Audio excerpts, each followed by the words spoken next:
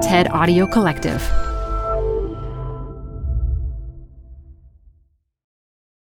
Apple Card is the perfect cashback rewards credit card. You can earn up to 3% daily cash on every purchase every day. That's 3% on your favorite products at Apple, 2% on all other Apple Card with Apple Pay purchases, and 1% on anything you buy with your titanium Apple Card or virtual card number. Visit apple.co/card calculator to see how much you can earn. Apple Card issued by Goldman Sachs Bank USA, Salt Lake City branch. Subject to credit approval. Terms apply. Hi, I'm Debbie Millman. Canva is great for designing visual content for work, no matter what industry or department you work in. Nail your next presentation with Canva Presentations. Start with a professionally designed template and use it as a springboard for your design. It's a serious time saver. Time to present but can't be there in person? Enter Canva Talking Presentations. Record yourself presenting and add your talking head to your slides so your audience can watch your perfected presentation anywhere, anytime. Start designing today at canva.com. Designed for work. It's so funny because even when I talked about being a writer, like their big fear was like, don't go spreading our dirty laundry, right? And I always thought, the characters in my head are so much more interesting than what's happening in my real life. From the TED Audio Collective, this is Design Matters with Debbie Millman. For 17 years, Debbie Millman has been talking with designers and other creative people about what they do, how they got to be who they are, and what they're thinking about and working on. On this episode, Jacqueline Woodson talks about writing for children and young adults. It was Madeline L'Engle who said, when you write remembering the child you were, because the essence of childhood doesn't change.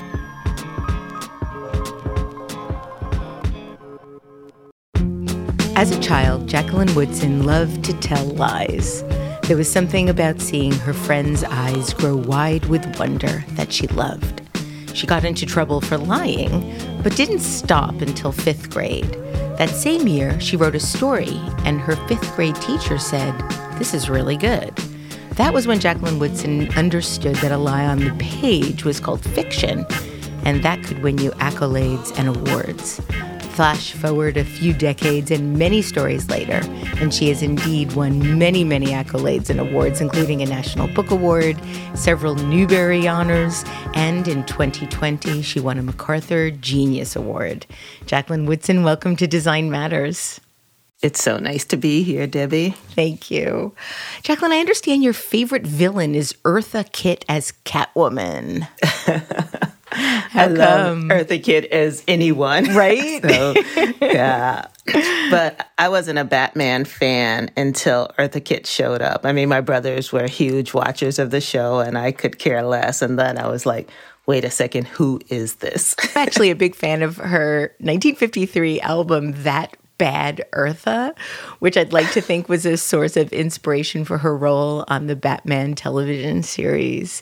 She was such a royal villain. And, and looking back on it, I can't believe she took Julie Newmar's place, because she should have been the original on the television show. I mean, Julie Newmar was hot. Like, the thing that I loved was totally. Catwoman was allowed to have hips, right? That was the first time I remember seeing someone whose curves were accentuated in that particular sort of way. And you can tell as a kid I was looking real hard.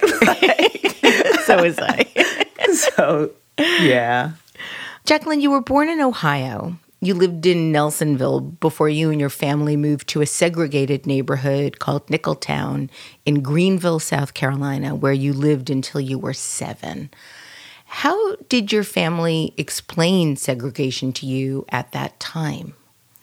Well, I actually lived in Columbus. My grandparents lived in Nelsonville, and in Nelsonville, they were the only Black family there for my memory of it. And then when I went back as a teenager, we were definitely the only Black folks in the area. They still had the Nelsonville house. I don't ever remember my family explaining it. It just was. It was like Nickeltown was a safe place to be. This is where all the people we love live. This was our hood, right? This was our neighborhood. And it wasn't even a question. I don't think I really started understanding the idea of segregation until I began learning about it, right? And that it was this sanctioned thing that for me, it was just like, here is my safe Black neighborhood where all my people are.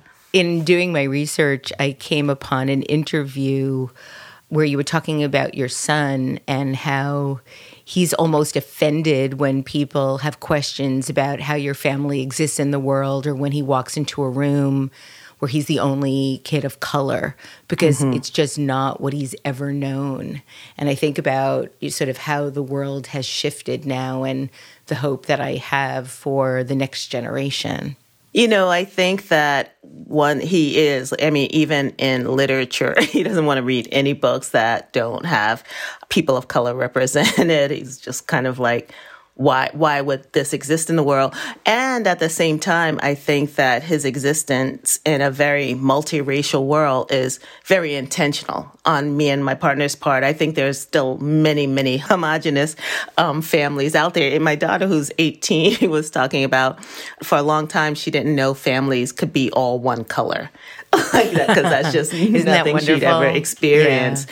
Yeah. And I do think that, of course, to live inside the village and community we've created takes a certain amount of work and openness that I think people still aren't willing to do. And I think there are a lot of communities that are still very segregated in some way.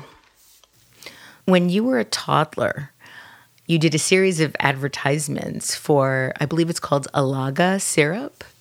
Yes. And in Ebony magazine. And even though you were only 2 years old, you looked a lot older, so much so that the ads often featured you as a school-age child. And you've written about how you think of this fondly because it was technically your first job. And I'm wondering, how did you first get into modeling? I have no idea. I think at the time we were in South Carolina, because Alaga is it stands for Alabama, Georgia. Oh, okay. That's what the syrup Alaga. is. Yep. I remember a photo shoot, and the first ad featured kids from all over the country, right? And the ad was, "Children everywhere love Alaga syrup." And it was my sister, brother, and I. We were the New York kids, which I don't understand because we weren't in New York full time yet. And so the ads were me saying I wish they had Alaga syrup in school too. And I think it was more about my look, this kind of wistful look, not looking directly at the camera, kind of looking away, like I was wishing for something that fit what they were trying to execute in the advertisement. Why didn't you continue modeling? You were a very cute baby. I don't know. I think that my mom is not a mom manager. Like, that is not who she is by any means. And I think she was also overwhelmed. She had 3 kids. She was a single mom. She was trying to make that leap from Greenville to New York City. She and my dad had separated. And I definitely got paid she got paid for that work. It was never anything I'd ever want to do in my life now as a grown up. But as a kid, I look back on it and would ask her the same question, like, come on, I could have made a lot of money. And it wasn't even an option. Your parents split up, or as you put it, fought for the final time when your older brother was 4, your sister was nearly 3, and you were just about 1. You didn't see your dad again, I think, for 14 years? Yeah, it was about 13 or 14 years. We moved to New York City, and my mom and dad were pretty estranged. We were estranged from the Woodson side. And, my mom really didn't like my dad. I don't think he was a good person to her for many years. I think also they were very young. I mean, when my mom had me, she was 22 and my dad was 24. And to think about that, to be that age and have 3 kids already, it's just unthinkable to me. Of course, I had my first baby when I was 39, so it really is unthinkable. But yeah, so I didn't know who my father. I knew who he was. I knew all about the Woodson side of the family, but I didn't know my father personally for a long time. When you reunited with him, you've written about how it felt as if it was though a puzzle piece had dropped from the air and landed right where it belonged. Yeah, I adore my dad. Yeah. Was it difficult for your mother to see you with your dad at all? My parents divorced when I was 8. I didn't see my father for 5 years. And when we were reunited, it was hell for everyone. Interesting. My mom and dad got back together. So, yeah, which I don't recommend. Like on any level. And they stayed together for about 5 years. So that's when I re-met my dad. And then, so they had separated, but they hadn't divorced. And then after that period of time, they divorced. Like my mom's like, I'm going down to the court. I'm filing the papers. I'm done with this man. But what it did allow for me was this chance to build a relationship with him that wasn't fraught because they were newly in love in some ways. But my relationship with him and with my aunties and the whole Woodson side continues to today. Whereas my mother, he and my mom didn't speak again after they officially divorced. After they split up the first time, your mother and siblings moved in with your grandparents in Nicholtown. Mm-hmm. Your grandmother was a Jehovah's Witness. My father's second wife was a Jehovah's Witness. How much did that influence you as you were growing up? A lot, because it was the religion in our household. I mean, we were Jehovah's Witnesses. It wasn't like your grandma could be something and you couldn't be that thing. But yeah, I grew up in a very religious household. Like we, Bible study on Monday, at home Bible study on Tuesday at the Kingdom Hall. I can't remember what Wednesday was. Thursday was ministry school, Watchtower study, and then, out in field service on Saturday and back to the Kingdom Hall on Sunday. So there was a lot of religion in the household and a lot of rules outside of the household. We didn't pledge the flag. We didn't celebrate holidays or birthday parties. We didn't curse. Like, it's just what was, right? As much as I'm Jacqueline Woodson, I was a Jehovah's Witness. It was all part of the same fabric in this way. Do you follow any type of organized religion now? Oh, no. I definitely consider myself a very spiritual person, and I definitely have beliefs from both, my Jehovah's Witness upbringing and my Muslim upbringing that I hold on to. I think one thing I got from the religions that I grew up in was a deep empathy, a deep understanding of people that allowed me to be a writer. But no, in terms of organized religion, I don't ascribe to any because I just think that there's no way to be fully human and not have to be kind of a hypocrite to live that kind of life. You've written about how by the time you were 3 years old, you could write the letter J. You loved the sound of the letter, and you promised yourself one day as you were practicing that it would be connected to your full name. But that became a challenge when you got to the Q. And I'm wondering if you can share with our listeners what happened. Well, the Q is a trick letter. I understand. Even the K is hard, but my full name is Jacqueline Amanda Woodson, and I struggled with the letter Q to the point of becoming Jackie, because it was shorter and easier to write. But it was interesting because I really, from a young age, I understood the power of letters and words on the page and how they transformed a thing. When I was growing up and trying to practice my name, I couldn't do the H in Deborah, which is my formal name, Deborah. And that is how I became Debbie. Oh, that's so funny. I know 2 B's together are so much easier than RAH. I just think, couldn't but do the also H. Cursive, right? Trying to write them in cursive. It's so interesting because when I'm signing books for young people, I realize a lot of them aren't learning cursive anymore, so they don't know how to read it, which is mind-blowing to me that, my signature is going to become obsolete for a lot of people who haven't learned the language of cursive. I read an article about you where it stated that you don't know if A is your favorite letter, but you know you like it a lot. Mm-hmm. And so yes. Would it be the cursive A or the Roman A or which A? The cursive A by far. Yeah. I just think it's such a beautiful letter. And I love the way it looks on the page. I love the way it shows up so often. And I don't know, it just, for me, of course, it feels always like a beginning, the beginning that it is to so many things. Jacqueline, you stated that when you were growing up, it was your sister who was the one that was considered smart, that you had a hard time reading. You had to read things over and over for the words to make sense. You've talked about this quite eloquently in your TED Talk. Yet you fell in love with reading and writing. Even though it was so difficult, it still was something that you were pulled towards? Mm-hmm. Yeah, it was a challenge. And I knew I had it inside me somehow, that it was just coming out differently. And I think that if I had been born now, I probably wouldn't be the writer I am, because it meant people having a certain kind of patience, but it also meant me not getting tagged as dyslexic or something, which would have put me into programs that would have made me have to find trick ways to read faster or to write faster. And I think doing my process was the process of becoming a writer, taking that time, really deconstructing words and the way authors got stories on the page. So I do think that behind that quote unquote struggle was the makings of me as a writer. And so I don't think I ever felt any shame about it. I always felt, even as a young person, that I was right, and the system that was in place to say that the way I was doing it wasn't the right way was wrong, was a broken thing.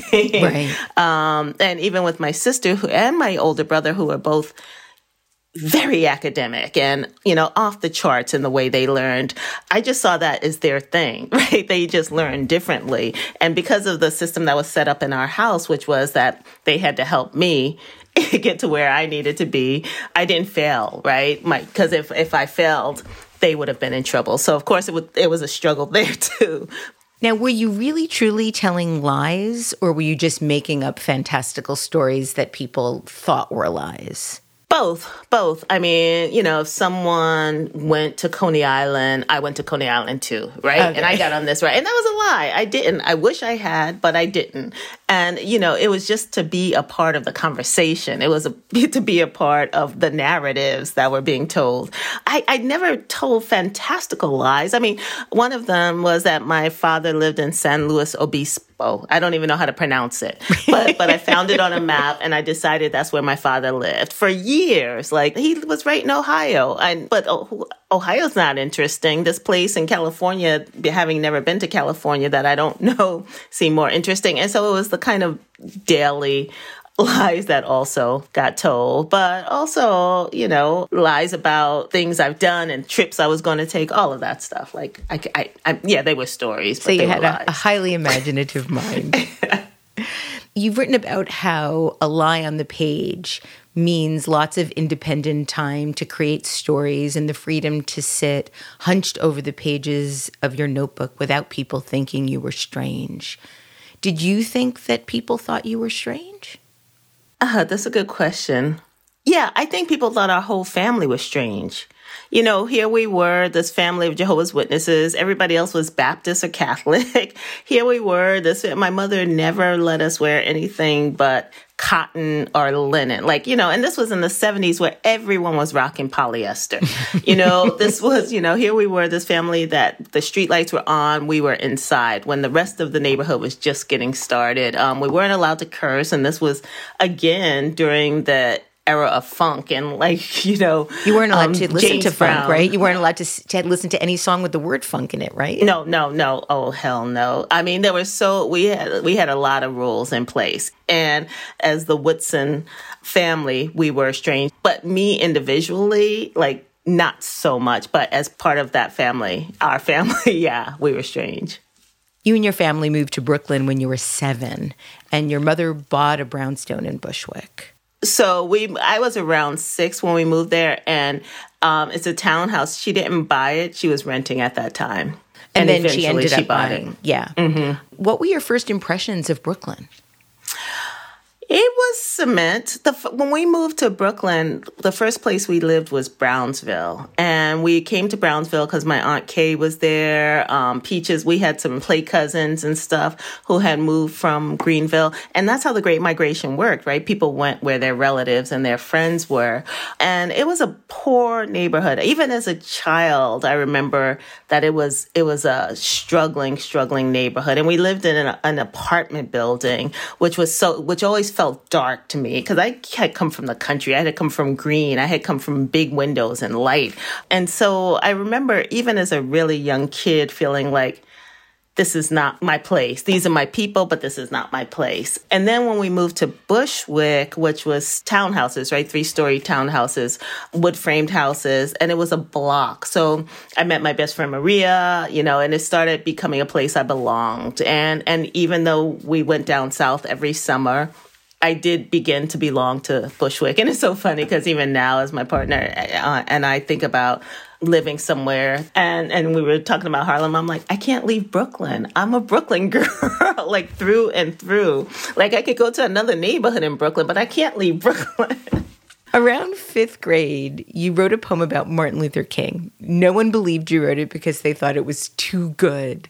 People finally realized you had writing talent when a fairly surly teacher of yours complimented a short story that you'd written. And at that point, people not only believed you, indeed penned the poem, you also won a Scrabble game because of it. And I was trying to figure that out. I was going through all sorts of little rabbit holes to try to understand, why did you win a Scrabble game as a prize? Because it was a school-wide event. And I remember the Scrabble game was the first prize. And I can't remember what the second prize was, but I wanted the second prize. Maybe it was a necklace or something. And so do you still play Scrabble to this day, given your love of words? Oh, man, I'm much more inclined to play bananagrams, but we do play Scrabble. And, growing up, because there was so much we weren't allowed to do, like my mother allowed Monopoly, but we really weren't allowed any games with dice. Mm-hmm. So Scrabble was a big game in our house as young people.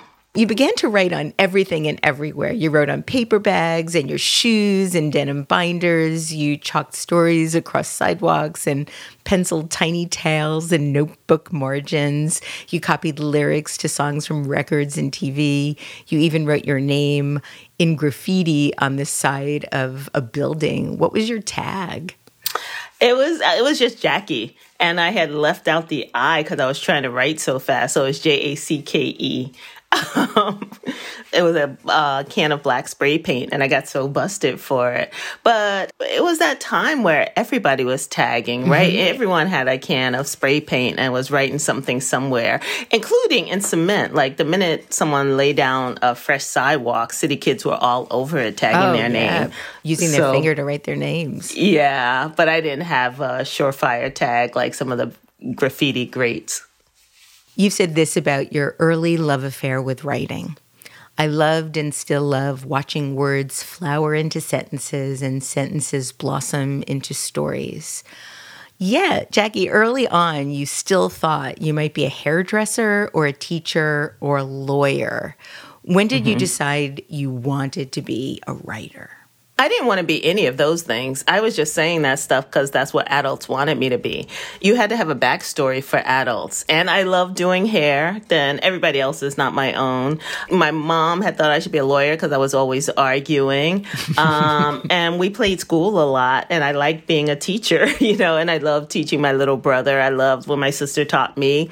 And also when you look at it, those were the fields that Black people went into, especially hairdressing and teaching. And so it seemed achievable. And for me, in my head, those were the backup plans if writing didn't work out. But I really didn't have a backup plan. And even in thinking about those as careers, writing was something I was going to always do. I just wrote this forward for Catherine McKinley's book, The African Lookbook, where I talked about, growing up, I was sent to sewing school every Saturday morning, Singer Sewing School, because my mother was a Southerner, and she's like, if all else fails, you can sew. You can be a seamstress. Yeah, my mom was a seamstress, so that's how I learned to sew. Oh, I love sewing. I love it now. But You went to college at Adelphi University. You majored in British literature and Middle English? No, I actually majored in English and minored in British literature. Okay. But I know you also worked as a drama therapist for homeless and runaway teenagers in New York. What kind of work were you doing as a drama therapist?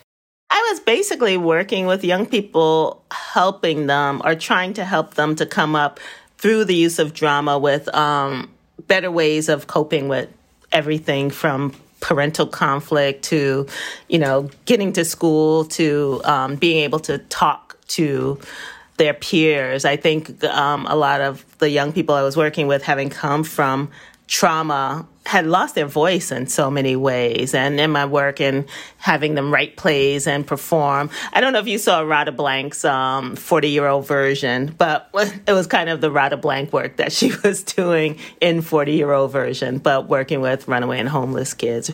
How did you learn how to do that?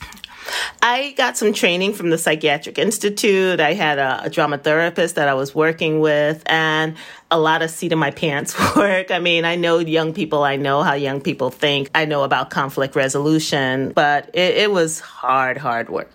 After you graduated, you worked at a children's packaging company. I worked for a children's book packaging company, Kirchhoff-Wahlberg. And what kind of work were you doing at that time? I started out as a receptionist, and then I was doing some editorial work. I did some writing where I wrote some of the standardized tests that were in books. I apologize for that. That was basically it. I, did office managing and editing and writing and just kind of anything that they asked me to do and any writing they allowed me to do. In the reading comprehension tests that you wrote, is that when your character of Maison first appeared? Did you write about her in the... Yes. So I had already written Last Summer with Maison, the book. And so I used part of that in that reading comprehension. I can't even imagine what that would be like to find that test now. I had it somewhere. I just sent all my archives to the Beinecke, and I came across this. I was like, get it out of here. I'm so sorry for participating in standardized testing in this way. Hi, I'm Debbie Millman. Canva is great for designing visual content for work, no matter what industry or department you work in. Nail your next presentation with Canva Presentations. Start with a professionally designed template and use it as a springboard for your design. It's a serious time saver. Time to present but can't be there in person? Enter Canva Talking Presentations. Record yourself presenting and add your talking head to your slides so your audience can watch your perfected presentation anywhere, anytime. Start designing today at canva.com. Designed for work. Hey, y'all, it's Elise. I have another podcast to tell you about. It's called In the Making. It's an original podcast brought to you by Adobe Express. It's the all-in-one content creation app included in your Creative Cloud membership. In the Making takes an honest look at the challenges and rewards of being part of the creator economy. The series kicks off with Puno, who is a creative director and educator. On the show, host Teresa Au explores how you can use the principles of design to create a career you love. Puno did it. Puno is a web designer and content creator and the founder of an online education platform called I Love Creatives. And on the show, Puno shares her journey from working on the Call of Duty video game to building both a design studio and a trade school for digital design. Puno has practical advice for taking a thoughtful and iterative approach to career building. Most importantly, this show is actionable. It's about how you can take your own next step in the creative world and into the creator economy. It'll help you discover creative, intriguing people who are making a living, and it'll probably inspire you no matter what you do. I know it certainly did for me.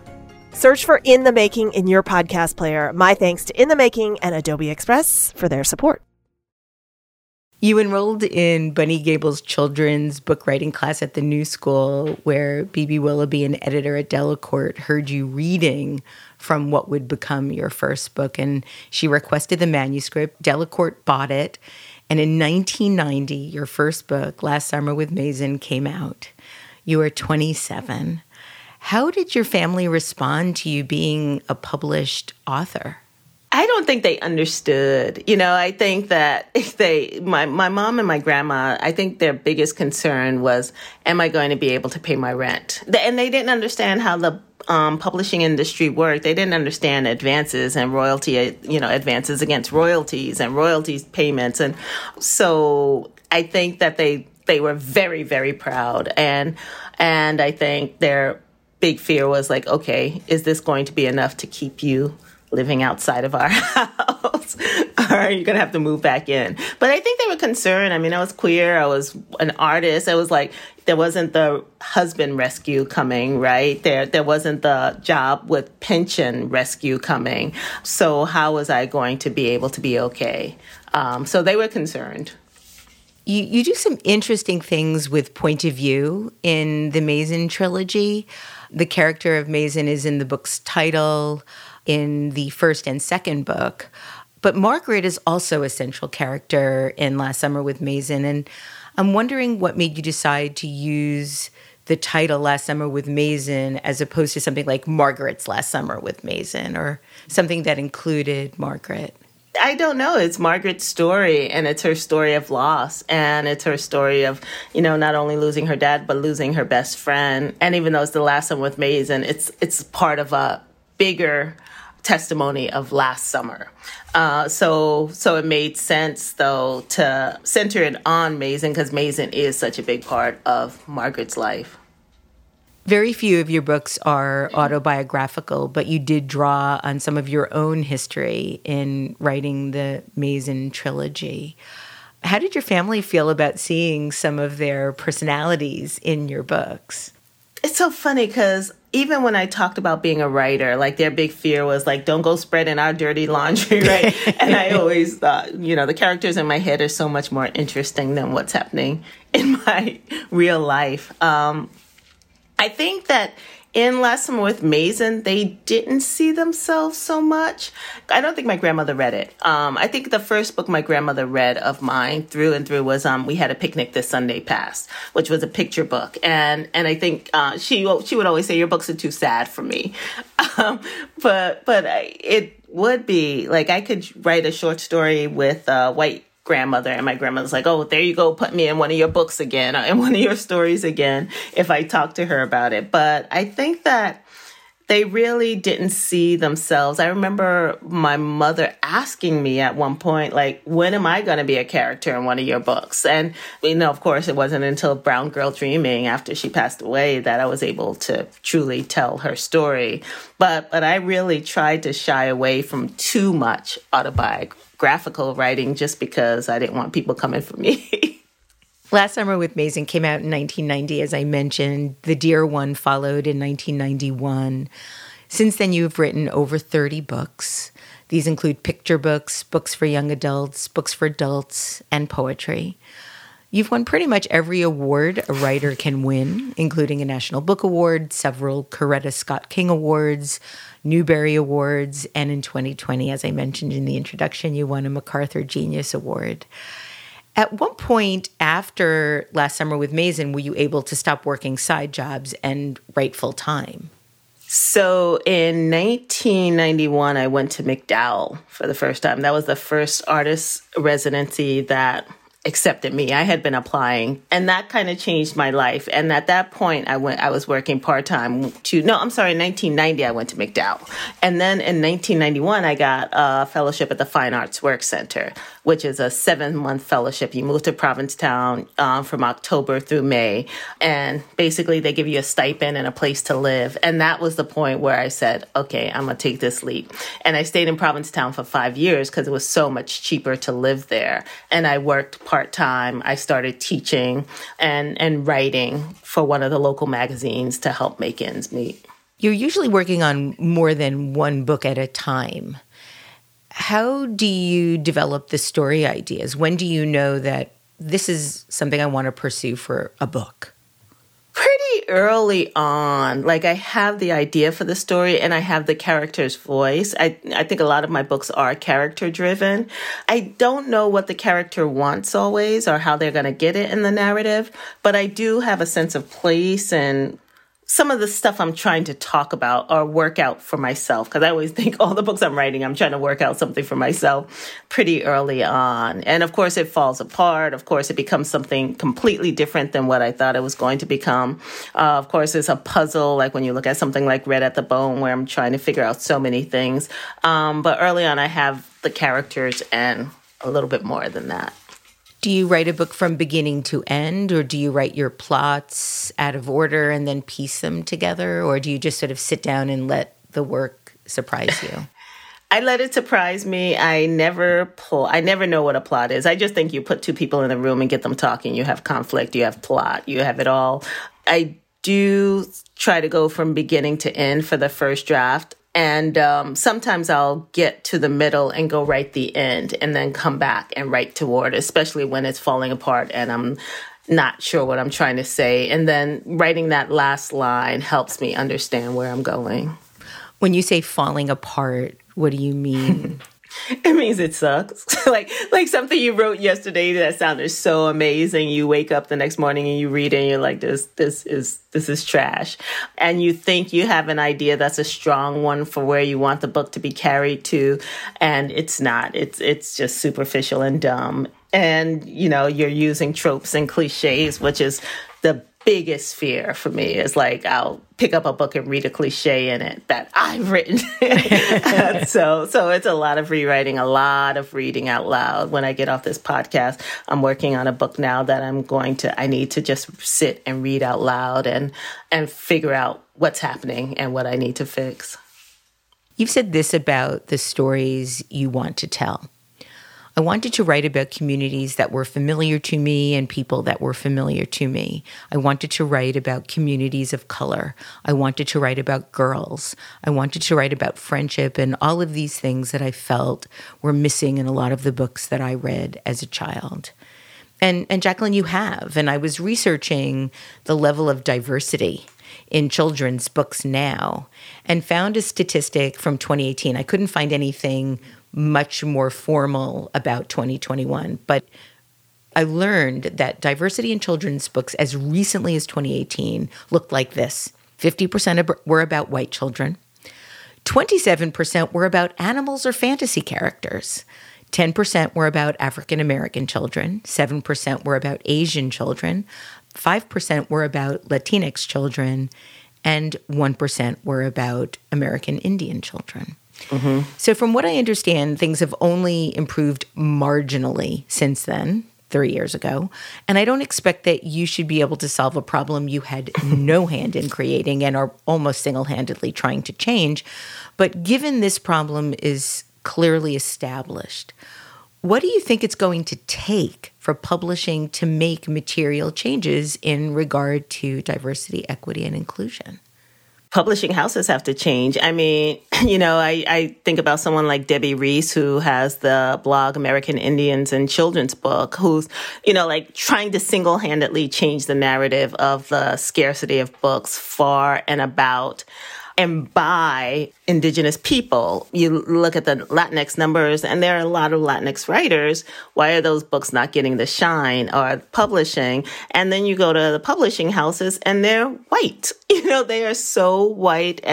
But publishing houses need to change, and there's a reticence. I think people are not wanting to give up the power they have as publishers, as editors, as publicists. I mean, even my speakers bureau, a couple of years ago, they sent a card, and I was like, really? You sent this card out where every single one of you, except one Southeast Asian woman, is white? I would be embarrassed to send that. And I remember writing in Locomotion, about white blindness, people not being able to see the whiteness around them, from the point of view of this 11-year-old boy, because I think kids see this, right?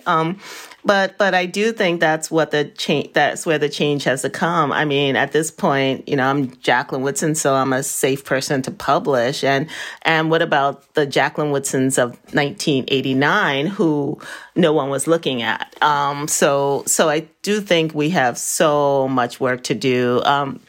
I remember in the early 90s, people were trying to do away with the Coretta Scott King Award because they were saying that, well, now that some Black folks have won the Newbery, it's like, no. I mean, how many? At that point, one person of color was winning it every 10 years. And, then we had to put a bell play because Latinx folks are not getting the shine that they should be getting. And the work, the publishing houses, the need for people to really not only understand how important these books are, but that they can sell if we put the energy behind them. Because I think that's the other argument that, well, people aren't buying those books. I remember they said that until Terry McMillan published, right? I remember having an argument with an editor at Outright, which was a writers' conference back in the day, about Black folks not buying books, and that's why publishers don't publish them. And I was blown away. I mean, so I do think there is so much that can still be done, because I walk into these classrooms and,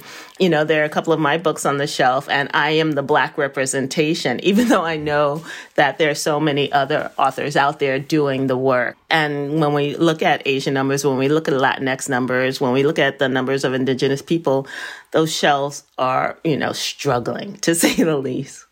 I discovered We Need Diverse Books, which lives at diversebooks.org. And I think that it's a really interesting place for people to go for resources if they're looking for specific books. Yeah, We Need Diverse Books is an amazing organization and really doing the work to increase visibility and get those books published. Kwame Alexander has an imprint. Chris Myers has an imprint. A number of people have imprints where they're publishing books by and for and about people of color. I mean, they're for everyone, and they're by and about, which is another important thing, because that was one of the things publishers were doing. They were publishing books supposedly, quote unquote, for a certain group of people, but they were not necessarily written by those people. Well, that segues perfectly into the next question that I want to ask you. I've been thinking about your comments about disliking books that don't offer some type of hope.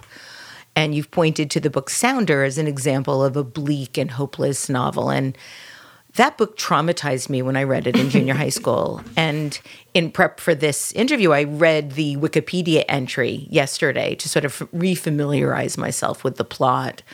I actually started weeping while I read the Wikipedia entry. And it is a really heartbreaking, hopeless story. But then I realized that Sounder was written by a white man. Exactly. That's why I hate it. It's a white perspective on a Black family. And at the beginning of the book, he says an old Black man told him this story or something like that. It's so broken in so many ways. I mean, all hats off to Cicely Tyson and the crew that killed the movie, right, which is very different from the book. But that book was constantly being put into the hands of young people. It won the Newbery. It would never win the Newbery today. And it was a hopeless story of, from the white gaze of Black existence. If a Black person had told that story, it would be completely different. I actually, in thinking about the book in the last 24 hours, realized that the only being, because I can't even say person, the only being in the book that had a name was Sounder, the dog. Yeah.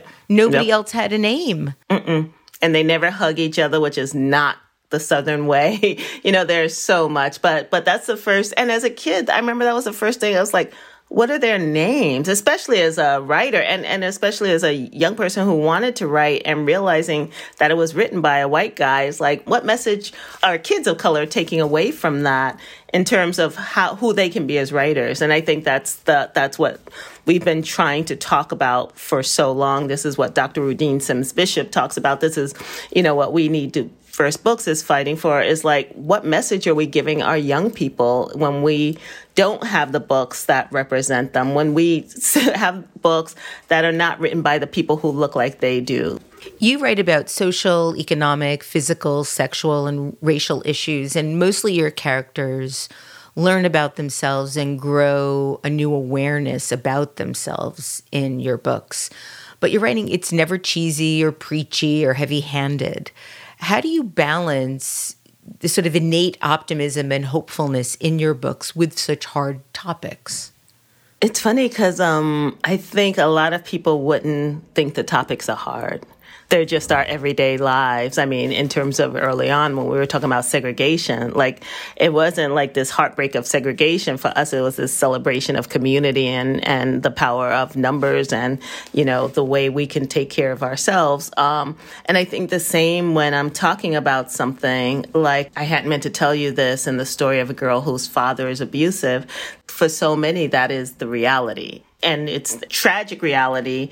And it's also their daily existence. So for them, they have to be able to find the hope to get up every morning inside of that reality. And so for me as a writer, that's where I go to. It's like, it was Madeleine L'Engle who said, when you write remembering the child you were, because the essence of childhood doesn't change. And so I go back to who I was at a certain age and remember the stuff that was glorious, right? And that's not to hit people over the head, because that's also the first rule of writing for young people is you can't be didactic. But go back to where the light was, to where the sun was, and what was the reason that we did continue to walk through the world. Also, I remember reading all those books about queer kids, and they always either committed suicide or tried to commit suicide, right? Like that was the ending if you were a queer kid in the 70s and even in the early 80s. And for me, like that's not an option, right? And I don't think that should be an option for anyone. And so when I'm writing about these topics that are real life, what I really try to go to is the nuance of all that means. It is the hope, it is the struggle, it is the reward, and the growth. And that's what comes to the book. My 3 favorite books of yours are your first, of course, Last Summer with Mason. I love that book. The children's book, the great Sophie Blackall illustrated Pecan Pie Baby, and your memoir, Brown Girl Dreaming. And one thing I loved about Pecan Pie Baby was the emotion that you write for Gia, the little girl who is anticipating her mom's new baby. And you write this from Gia's perspective. Some days I just sat on my stoop thinking about all the years it has been just me and Mama, about us drinking hot chocolate and telling silly stories, about the mornings I jumped into her bed when it was still blue-pink outside, snuggling up to her while she tried to keep on sleeping. In 3 short sentences, you know so much about how Gia feels.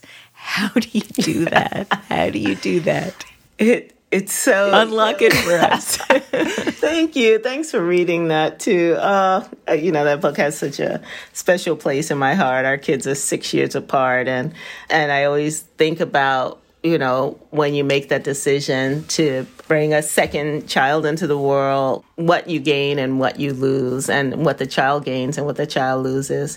And it is about, getting rid of your darlings. And for me, reading out loud to get to the essence of what the moment is, it doesn't mean a whole lot of adjectives. It's just like, take me into the moment and then take me out again, and trust that the moment on its own, without a lot of extra words around it, makes sense. And by the time I wrote Pecan Pie Baby, I was already a mom, and I had gone through hundreds of picture books with a whole lot of words in them.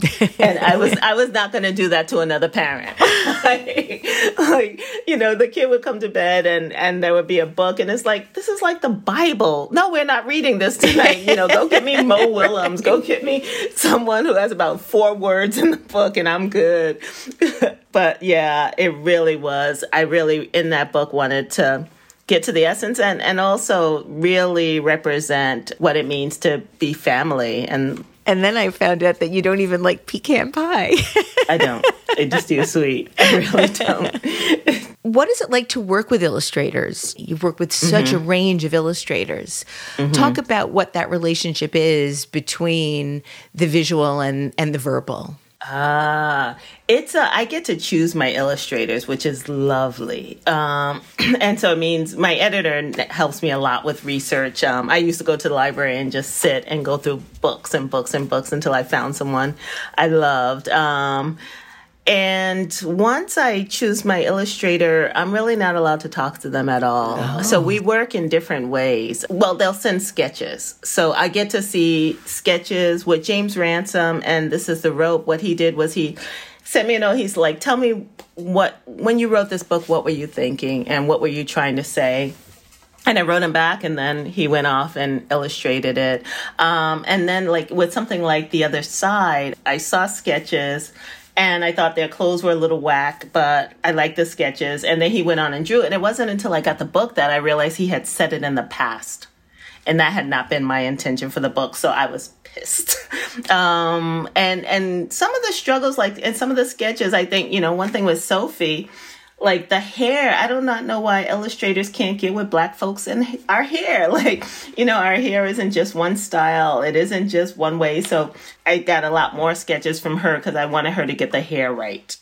There's a lot of trust because I can't say to the illustrator, draw this. They're not saying to me, write that, right? So that's their form. This is mine. And it comes together and it becomes this other thing. But you do give up a lot of power, right? With something like The Day You Begin, I just think Raphael did such a glorious job with that book. And even in his sketches, I understood where he was going, and I'm like, I trust his process. You've said that Brown Girl Dreaming is the story of yourself and an ode to those who came before you, who made a way out of no way so that you could be educated and truly live the American dream.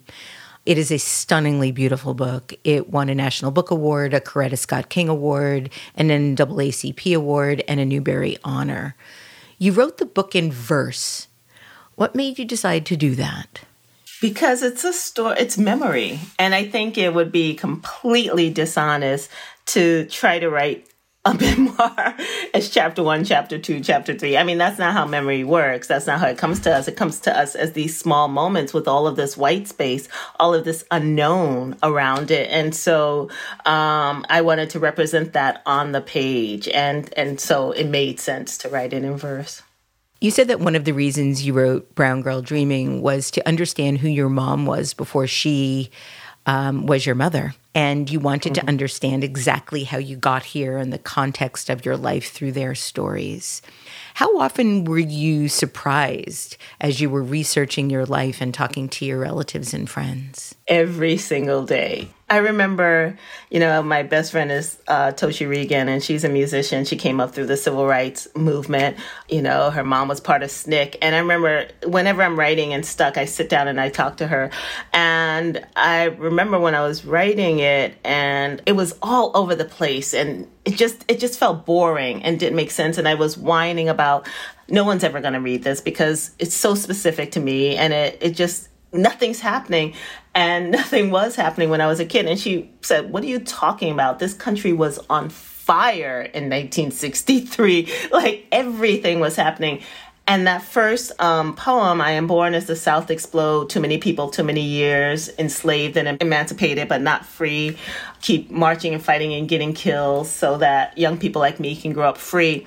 It just fell into place. And the rest of the book began to make sense. And everything from, where my mother was during the civil rights movement to the fact that, my great-great-grandfather was part of the Civil War, like just surprise after surprise. And with each one, I kept saying, we were here, because I think the thing about our histories and our ancestors, it feels theoretical, right? It feels almost like something that's so not tangible because it's just a story. But the more you investigate the stories, the more I did, the more I realized that I am so part of a long line, that I didn't just wake up this morning, Jacqueline Woodson, that is because of my mother, my great-grandfather, my great-great-grandfather. So there were so many surprises. As I was reading Brown Girl Dreaming, I was struck by the way you wrote about air. The word first shows up in this sentence about your father catching a football.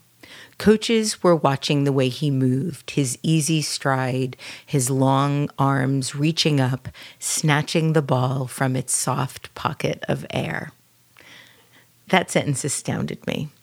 You then go on to talk about air throughout the book. You write about how there is too much air between words, and the lilt of her words, a breath of warm air moving over each leaf, and this about your grandfather's illness.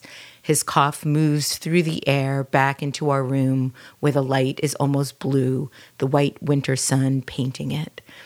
And Jacqueline, as I researched this, I found that there are academic papers analyzing your use of air and dirt in Brown Girl Dreaming. I didn't even know if you know this. No way. I had no idea. Yes.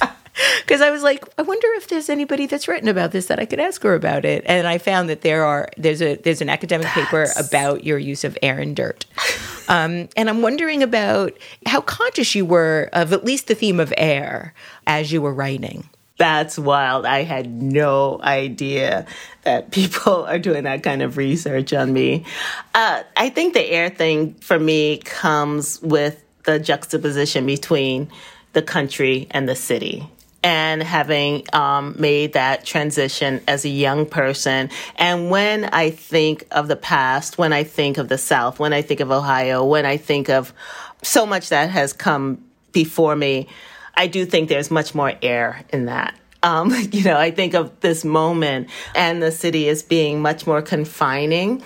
So even in writing that scene, Football Dreams, when I'm talking about my dad, like I see that moment as this very outdoor moment, lots of white space, lots of, sky, lots of field. And a lot of times when I look back on Greenville, that's how I remember it. When I look back on the past and the places that I can't touch or see anymore, I remember them as being much more open than the present spaces that are much more confined. On your website, you state that you once wrote a book in 2 weeks and it only needed a little revision, but the next book took 4 years. And I'm always astonished to find out that musicians have what the Pulitzer Prize-winning playwright Michael R. Jackson calls dead trunk songs, the songs that don't make it to an album or to a show. And given how many books you've written, do you have stories that you've decided aren't worth pursuing once you start them, or dead trunk books? I definitely have dead trunk books. For a long time, I did not. I remember I was trying to write this book from the point of view of a horse, and it was a horse that was this girl's support animal. It just wasn't working. And I'm sure there are more there. I have another story that was called When the Red Dirt Rose, which was one of my early books about the country. And I think it didn't make it as a book, but a lot of it ended up in other books, unlike the horse.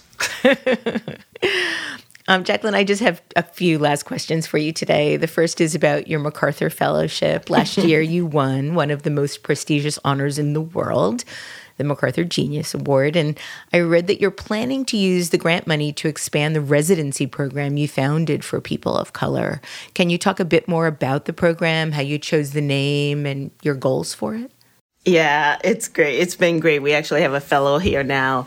It's called Baldwin for the Arts, named after James Baldwin, and modeled a lot after MacDowell, which was, as I said earlier, was my first residency, but gave me a lot of support in helping me not financial support, but figuring out the design for Baldwin. So when we bought this property, we were looking for a space that was big enough. It's 4 acres, and it has 4 buildings on it that we're renovating into studios for visual artists, composers, and writers that are BIPOC. So it's for BIPOC people. And I really wanted a safe space. I really wanted a place where people could come and not have to explain anything. I think as a fellow, even though the fellowships were phenomenal, I was often one of few people of color there. And I really wanted to create a space also modeled after Cave Canem, which I feel like changed the narrative of poetry in terms of thinking about Black poets and getting their work out into the world. I wanted to leave something like that behind. So it's been a lot of work, and it's great. My last question. What is the release date of your next book, and what is it about? The next book is coming out, I think, in 2022. And it's called The Year We Learned to Fly. And it's illustrated by Rafael Lopez. And it's about 2 kids who are cooped up in their house, and they have to use their hair. And it takes us back to the Middle Passage and Virginia Hamilton's book, The People Could Fly, and that idea that Black folks, the way they freed themselves from enslavement was to fly back across the ocean. And that's coming out. Then that's a picture book. I'm also working on a middle grade that's sitting on my desk. I'm not going to say anything about it because it's not done, and I'm superstitious about that. I also just finished the screenplay for Red at the Bone. That's so exciting. So exciting. Jacqueline Woodson, thank you for creating such beautiful work in the world, and thank you so much for joining me today on Design Matters. Oh, thanks for your great questions. It's so nice to talk to you. Thank you. Jacqueline Woodson's most recent books include the New York Times bestselling novel Red at the Bone and Before the Ever After. You can find out more about all of Jacqueline Woodson's books on her website, jacquelinewoodson.com. This is the 17th year we've been podcasting Design Matters, and I'd like to thank you for listening. And remember, we can talk about making a difference, we can make a difference, or we can do both. I'm Debbie Millman. I look forward to talking with you again soon. Design Matters is produced for the TED Audio Collective by Curtis Fox Productions. In non-pandemic times, the show is recorded at the School of Visual Arts Masters in Branding program in New York City, the first and longest-running branding program in the world.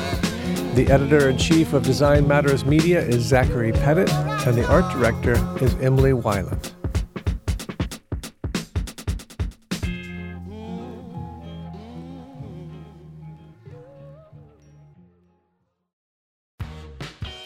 You're growing a business, and you can't afford to slow down. If anything, you could probably use a few more hours in the day. That's why the most successful growing businesses are working together in Slack. Slack is where work happens, with all your people, data, and information in one AI-powered place. Start a call instantly in huddles and ditch cumbersome calendar invites. Or build an automation with Workflow Builder to take routine tasks off your plate, no coding required. Grow your business in Slack. Visit slack.com to get started.